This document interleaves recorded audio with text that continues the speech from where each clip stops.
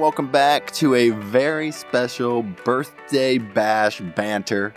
I am Max Frost, host of the American Enterprise Institute's official policy podcast, joined as always by the now 25-year-old Matt Winesett. Life is just slipping away from me as I speak. Isn't that how it feels? It feels awful. Well, no place you'd rather be celebrating your birthday than at AEI and with you, our beloved listeners. Matt, tell us about who we have on the show today. Today we've got Jeff Kosseff. He's an assistant professor of cybersecurity law in the U.S. Naval Academy's Cyber Science Department. He recently wrote a book called The 26 Words That Created the Internet. And he's here today for an event at AEI on Section 230 of the Communications Decency Act, which, according to some people, is responsible for all our current woes on the internet. More realistically, according to him, this is the section of the Communications Decency Act that gave us the internet as we know it. So we wanted to talk to him today about the origins of this legislation, what it means today, why people want to change it, what's going on with alleged social media censorship, bias, big tech, all those buzzwords that you hear about now all the time in the Data analytics, blockchain. No, we had no blockchain talk. But there's a lot of stuff in the news lately about Republicans and Democrats wanting to regulate social media companies, wanting to break up big tech, all of the above. We thought it was a great conversation. I'm sure you will as well. Without further ado, here is Jeff Kosseff. Jeff, thank you for joining us today. Thanks so much for having me. So as we say in the intro, you are at AEI today for an event on Section 230 of the Communications Decency Act, and you wrote a book on the subject as well. But for us and our audience, let's just start with the 30,000-foot view. What is the Communications Decency Act? How broad is it? When was it passed? And why was it passed? So the law that I wrote about is Section 230 of the Communications Decency Act, which is a law that says the relevant language is that no provider or user of an interactive computer service shall be treated as the publisher or speaker of any information provided by another information content provider. So those are the 26 words that I say created the internet, because what they basically say is that with some exceptions, if you're an online platform like an app, a social media site, you can't be held legally responsible for the content that your users post. So that is how Facebook, Twitter, YouTube, Wikipedia, Yelp, that is how they've been able to develop under their current business models, because they haven't had to fear the liability of every single thing that's posted by their users. It was passed in 1996. It was basically just added on to a much larger overhaul of the telecommunications regulations. And the idea behind Section 230 was twofold. First, they wanted to encourage innovation and growth of a really nascent sector of the internet. And they also wanted to encourage the platforms to develop moderation practices as they saw fit. Because under the common law and the First Amendment, there was this weird rule that basically said you could actually face increased liability if you moderated the content. And that didn't make any sense to Congress. They wanted the platforms to feel free to experiment with their own policies and moderation practices. So it seems like this has been one of the most successful, in terms of generating tremendous amounts of innovation, really revolutionizing the whole web sphere. It seems it's been incredibly successful. On the other hand, though, whenever we hear about these issues now, it's these people uploading videos of shootings or beheadings or whatever. So is that kind of the main debate here, innovation versus bad content? Yeah, I think so. So there's innovation and free speech, and then that can carry the free speech has both benefits and costs, and I think we need to look at both of them. So you have Wikipedia, for example, which I think overall has been a tremendous benefit by allowing sort of this crowdsourcing and sharing of information and knowledge. Yelp, I would say, is also overall a good thing because it empowers consumers so they don't have to rely on getting their story picked up by the local TV news consumer reporter. They can just go out and tell their own story. But there are also people who are defamed online. They have stories written about them that become the first search result on Google, and that can prevent them from getting jobs. It could really ruin so many aspects of their lives. So Section 230 has really been a megaphone for speech online because it has enabled the growth of all of these services that rely on user content. And so there have been costs and benefits to it. So without Section 230, would these platforms that thrive off user-generated content be able to even exist? Like, would we have a Facebook and a Twitter and even maybe an Amazon if these platforms had to monitor the millions of things that get uploaded to their platforms every day? So I don't think they would exist in their current forms because they would face too much risk. We don't know quite for sure exactly what the internet would look like without Section 230 because we've always had Section 230 for the modern internet. But I think it would be a much more curated experience, or there would not, frankly, just not be as many opportunities for user content. Instead, you would see platforms looking much more like a one-way communications outlet, like a newspaper or TV station. Do we have a natural experiment where we have 230 in this country, but then other countries don't, and we can compare, or do other countries also just benefit from us having Section 230 here? Well, so we have the strongest protections for online intermediaries in the world in Section 230. Other countries have more limited protections. Often it's essentially a notice and takedown system where the platform becomes responsible for any defamatory or other illegal content after receiving notice and failing to take it down. What we've seen, though, is many of the most successful online platforms are based in the United States. And I don't think that it's a coincidence that we have Section 230 and we also have some of these really successful platforms. So even if this protects the web companies from what people put up there, I mean, people are still responsible for what they post themselves, though, right? So it's like you can't go yell fire in a movie theater. Just like I can't go on. Free speech lawyers hate when people say that because you can't falsely yell it. You can yell at something. Okay, falsely, sure. So, but I mean, you can go too far with this argument, though. That you can't defame someone. Let's just say. Yeah. So, and in which case, even if Facebook, if I go on Facebook and I post some threat, violent, whatever, Facebook's not liable for it. However, I myself still am. Yes, but, and the big yes, but is that sometimes it is difficult to track down the person who's posting the harmful content. So we have a few different reasons for that. One is that we have anonymity technologies like Tor, which allow people to effectively mask their IP address. We also have people who, I don't know why, but in this day and age, don't secure their Wi-Fi connections. So someone can tap into someone else's Wi-Fi connection, or they could be at a library or a coffee shop, and they won't be identified. And third, we actually have some cases in which courts have said the First Amendment provides a right to anonymity and it prevents the compelled disclosure of identifying information of people who post it. So there are a lot of different barriers that, in some cases at least, make it impossible for someone who has been harmed to identify the person who posted on the platform. So then their only recourse left is to go after the platform itself. Would there be a way for Congress or regulators to attack the problem of anonymity, and I can never say that word, anonymous people without impinging upon Section 230? Because, and it seems like nobody, when you're in a car, if your license plate had your last name on it, you would never have a road rage and be a jerk on the road. It seems like the same thing applies on the internet, where a lot of this really horrible behavior is a direct result of being able to be anonymous.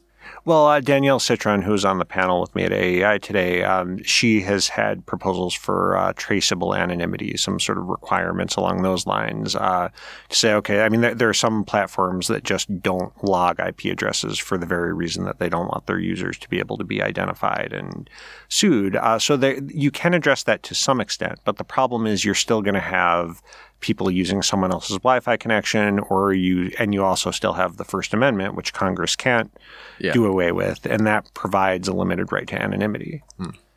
So as it stands right now, everything is really internally monitored by the companies, right? So whatever I post on Facebook, Facebook has to decide, is that allowed? Does that violate our code of conduct or whatever? Is that how it occurs? Or they don't have to decide, right? Isn't that kind of the point? Well, yeah. I mean, Section 230 says that they do or don't have to, that they could do what they want. So rather, it's up to Facebook to decide if they're gonna act on it. Yes, exactly. But all the big tech companies pretty much have policies in place to deal with this kind of stuff? Or is this just a brand new thing after all the kind of media hysteria in the last couple of years? No, the large platforms have long had policies. They've not been very transparent about them, but they've long had policies and moderation procedures. The problem is they're dealing with just a massive scale of user content. So they're making these decisions on just such a flood of content. The largest platforms have thousands of moderators who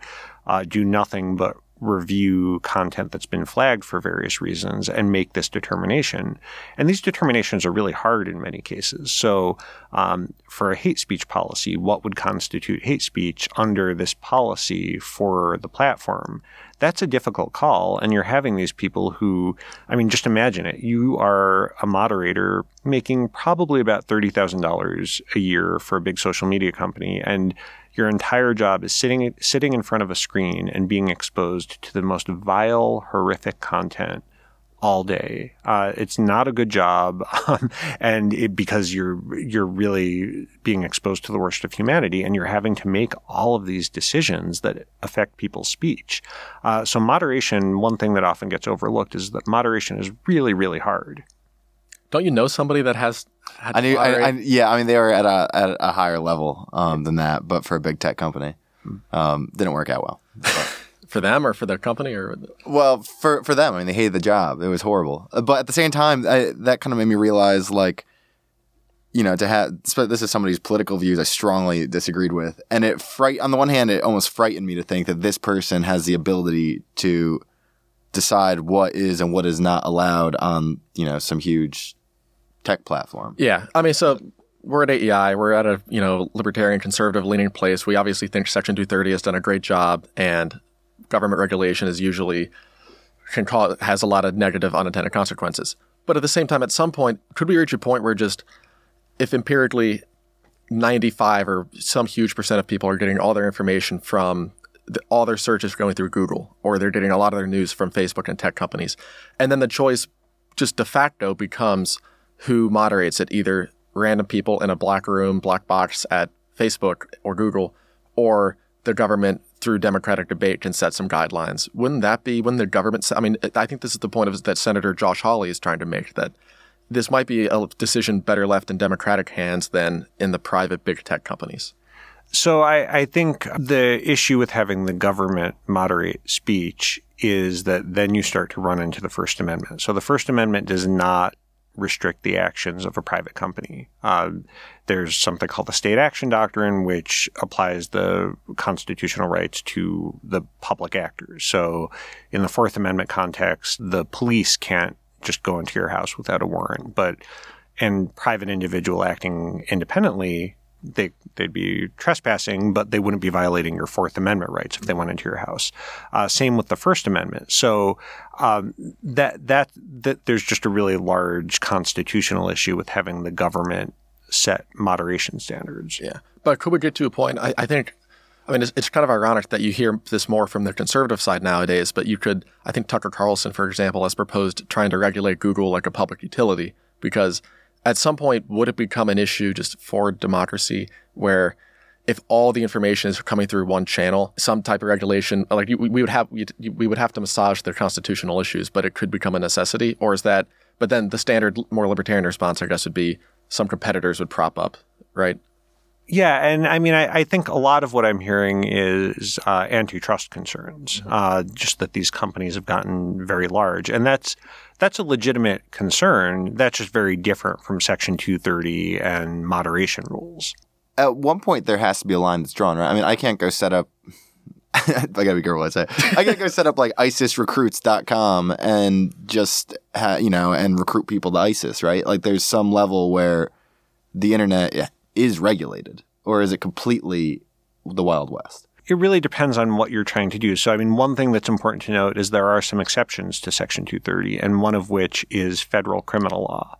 So, Section 230 never has protected against violations of federal criminal law. So, there are laws on child pornography, for example, that say a platform or any online service that obtains actual knowledge of an apparent violation of federal child pornography laws has a duty to report to the National Center for Missing and Exploited Children, which works with law enforcement.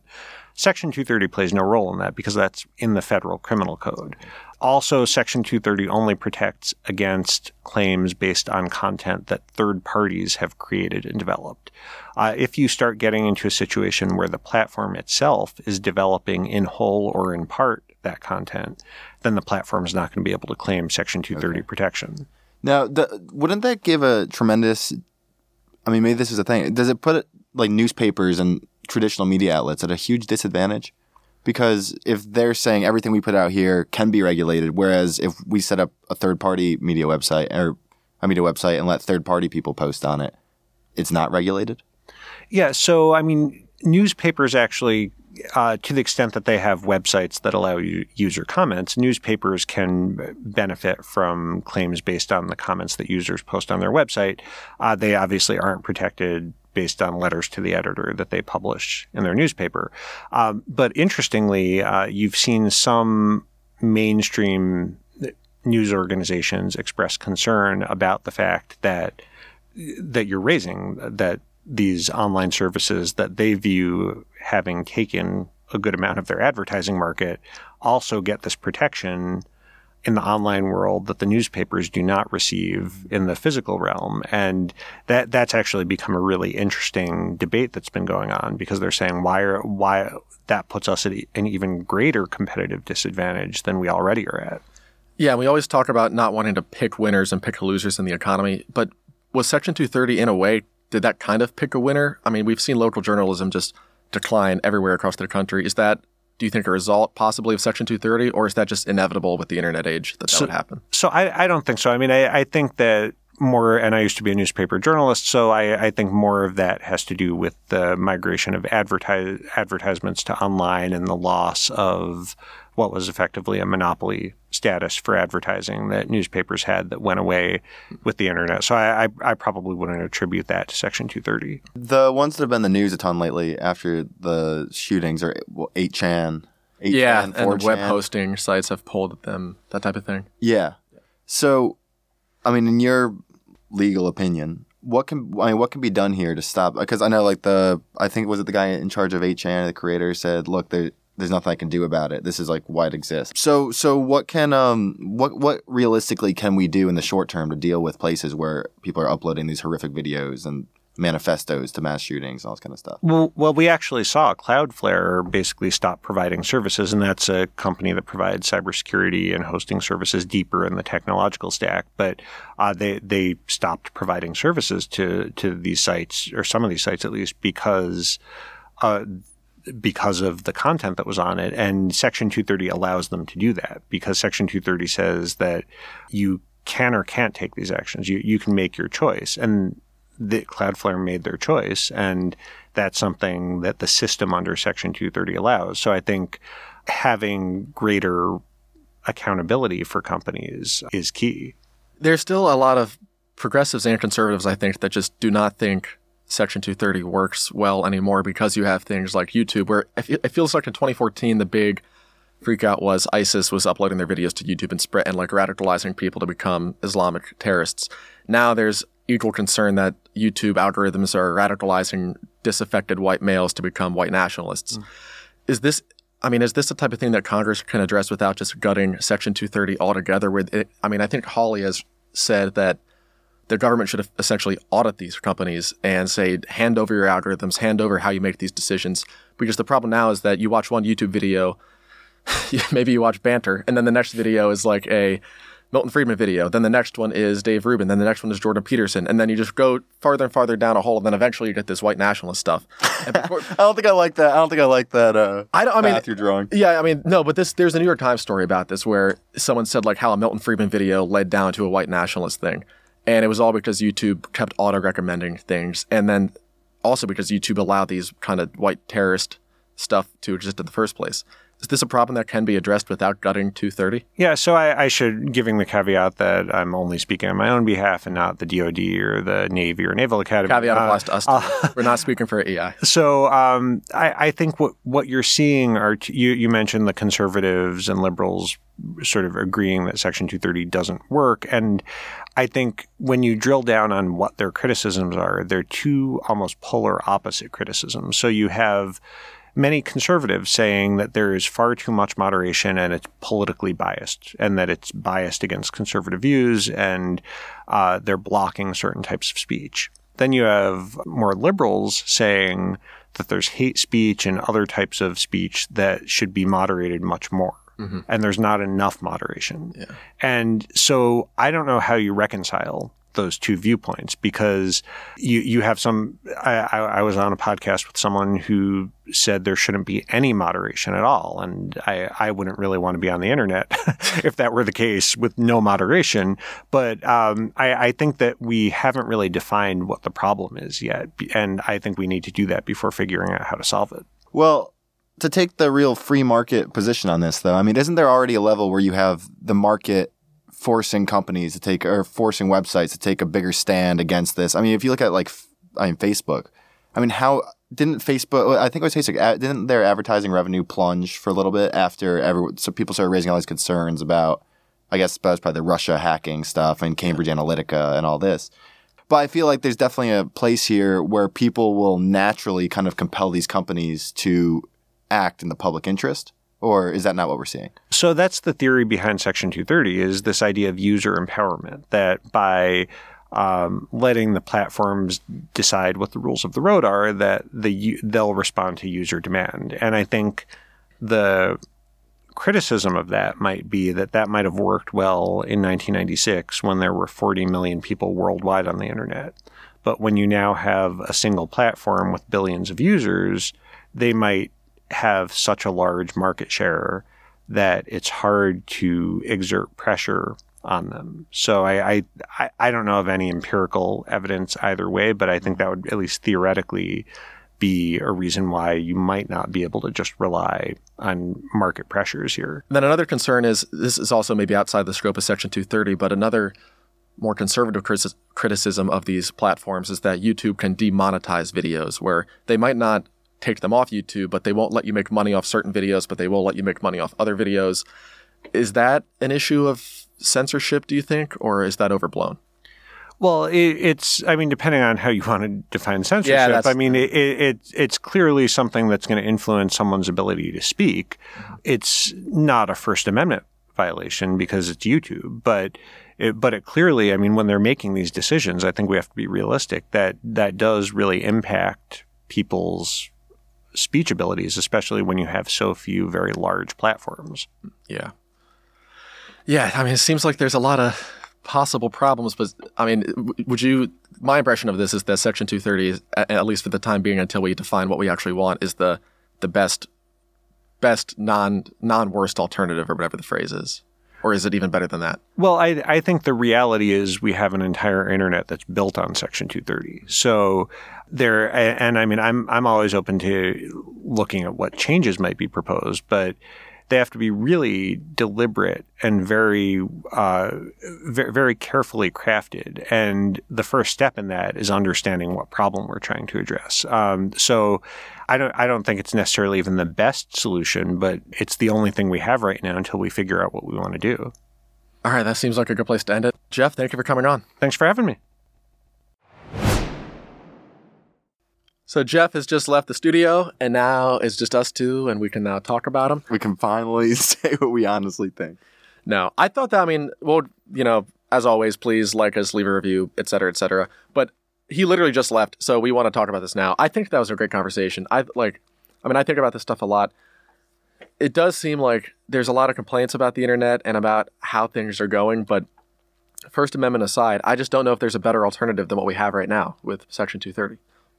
Yeah, I don't think there is. And it's one of these things where everybody just says, like, they point out these things like the shootings that are uploaded to the internet and all that. There's two things about it. For one thing, people only, if it bleeds, it leads. People only talk about the bad things that they see. And that was true in the 70s before the internet with the news. Yeah. It's been the news slogan for forever. And more importantly, I mean, to me, the idea that you could regulate away the worst abuses, it's the same thing as the freedom of speech debate. It's like, what? Because, just with anything, the idea that you can just regulate it away. And, kind of like human nature, you're going to have some despicable people and they're going to do despicable things. And, you can just regulate it away. It just doesn't make sense to me. I mean, I am interested, though, and like this is probably outside the scope of CDA, but there does seem to be ways you could probably make we talk about this all the time. I wish tech was less ubiquitous in our lives. Like, I mean, it is an addicting thing that My phone is buzzing here with different social media apps as we talk. I know. I mean, as Max said, I get these Facebook well wishes on my birthday from people that I have not seen in 8 years now. So you gotta get rid of it. Find out who your true friends are. Are you off Facebook? No.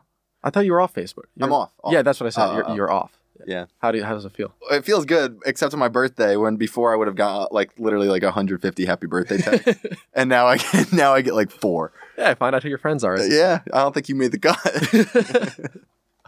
What? No, you did. Yeah. No, but I mean, there are ways. Like, I mean, I imagine there'd be ways to have age limits on different social media apps. You could.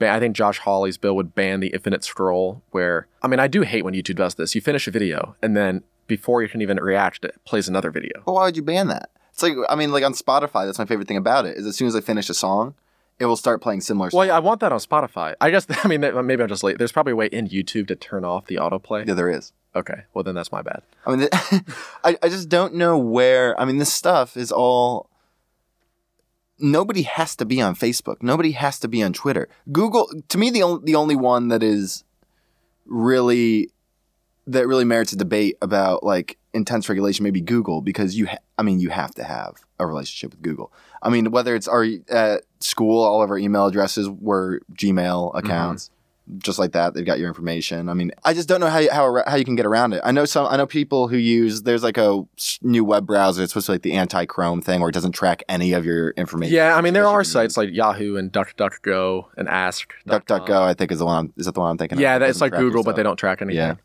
Yeah. I mean, that's the only thing that there'd be a debate around too.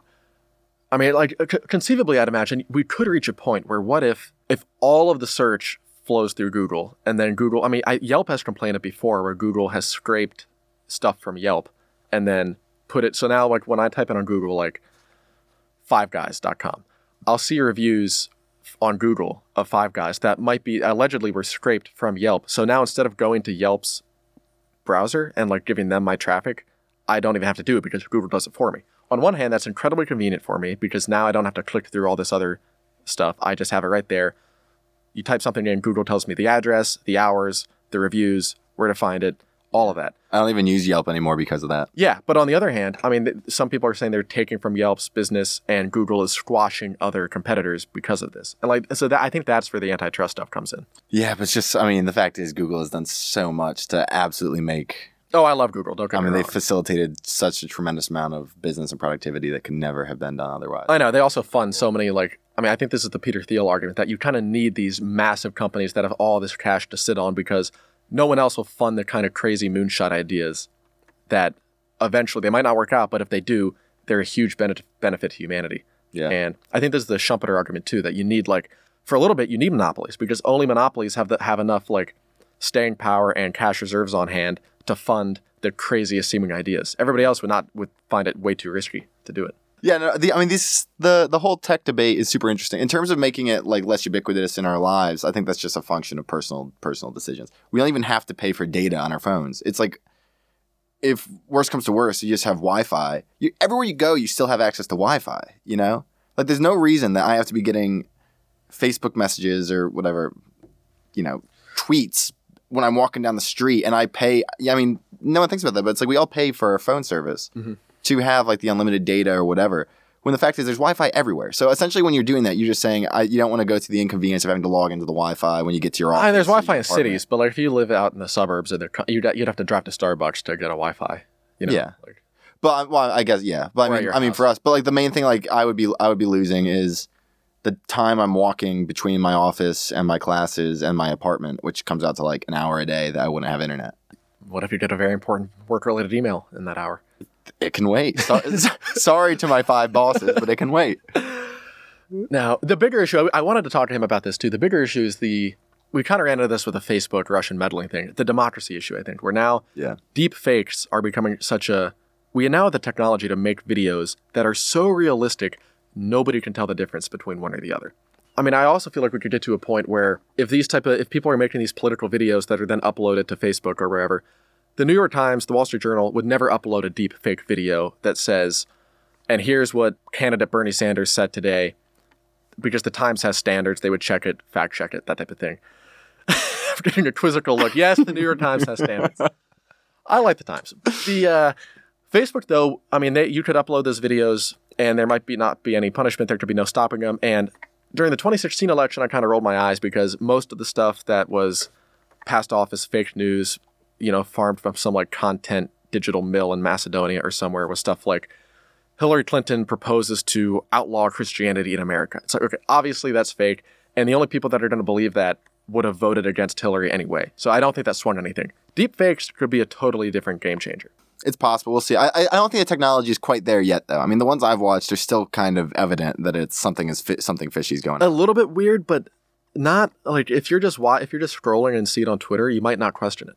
That's true. Maybe that's the problem. Well, I think this comes down to so many different things, though. Whether it's like health issues and like cigarettes, like we talk about, and so many different things where it comes down to a question of just education and how do you have people who can look at the internet analytically, critically, rather than just assume it's all fact, which is, I don't know how you do it. I mean, it's a huge thing. And whether it's going to come down to government regulation or through something else, getting people to kind of step up to the plate, I'm not too sure. But I think it's going to become a defining issue. I can't even imagine in the next election or, 5 years from now, just the technology is going to be in such a place where it's going to completely it's going to be a completely different ballpark than what we're in now. I know. We should really get someone to talk about the disinformation stuff on Banter. I know. Well, stay tuned for an episode on that because, I mean, it's honestly frightening. I read articles every now and then about how bad 2020 is going to be just in the disinformation sphere. I mean, let alone like it gets more the partisan vitriol. Vitriol gets more vitriolic every year, it seems like. There's a great Krauthammer piece from like 92, I think, where he says the reason everybody hates politicians is because every campaign season, all the advertisements say, well, my opponent is a liar. Oh, yeah, well, my opponent is a cheat. Oh, yeah, my opponent wants to ruin America. If every politician you hear about, all you hear is negative ads about them, no wonder nobody likes their politician. And that was written in the 90s. It's been so much worse since then. And 2020 will probably be worse. Yeah, unfortunately. Well, on that note, we will leave you off here. Matt, you got a lot to think about for your 25th year. Congratulations on making it this far. And a hearty happy birthday from all of your Banter family at AEI. Thank you.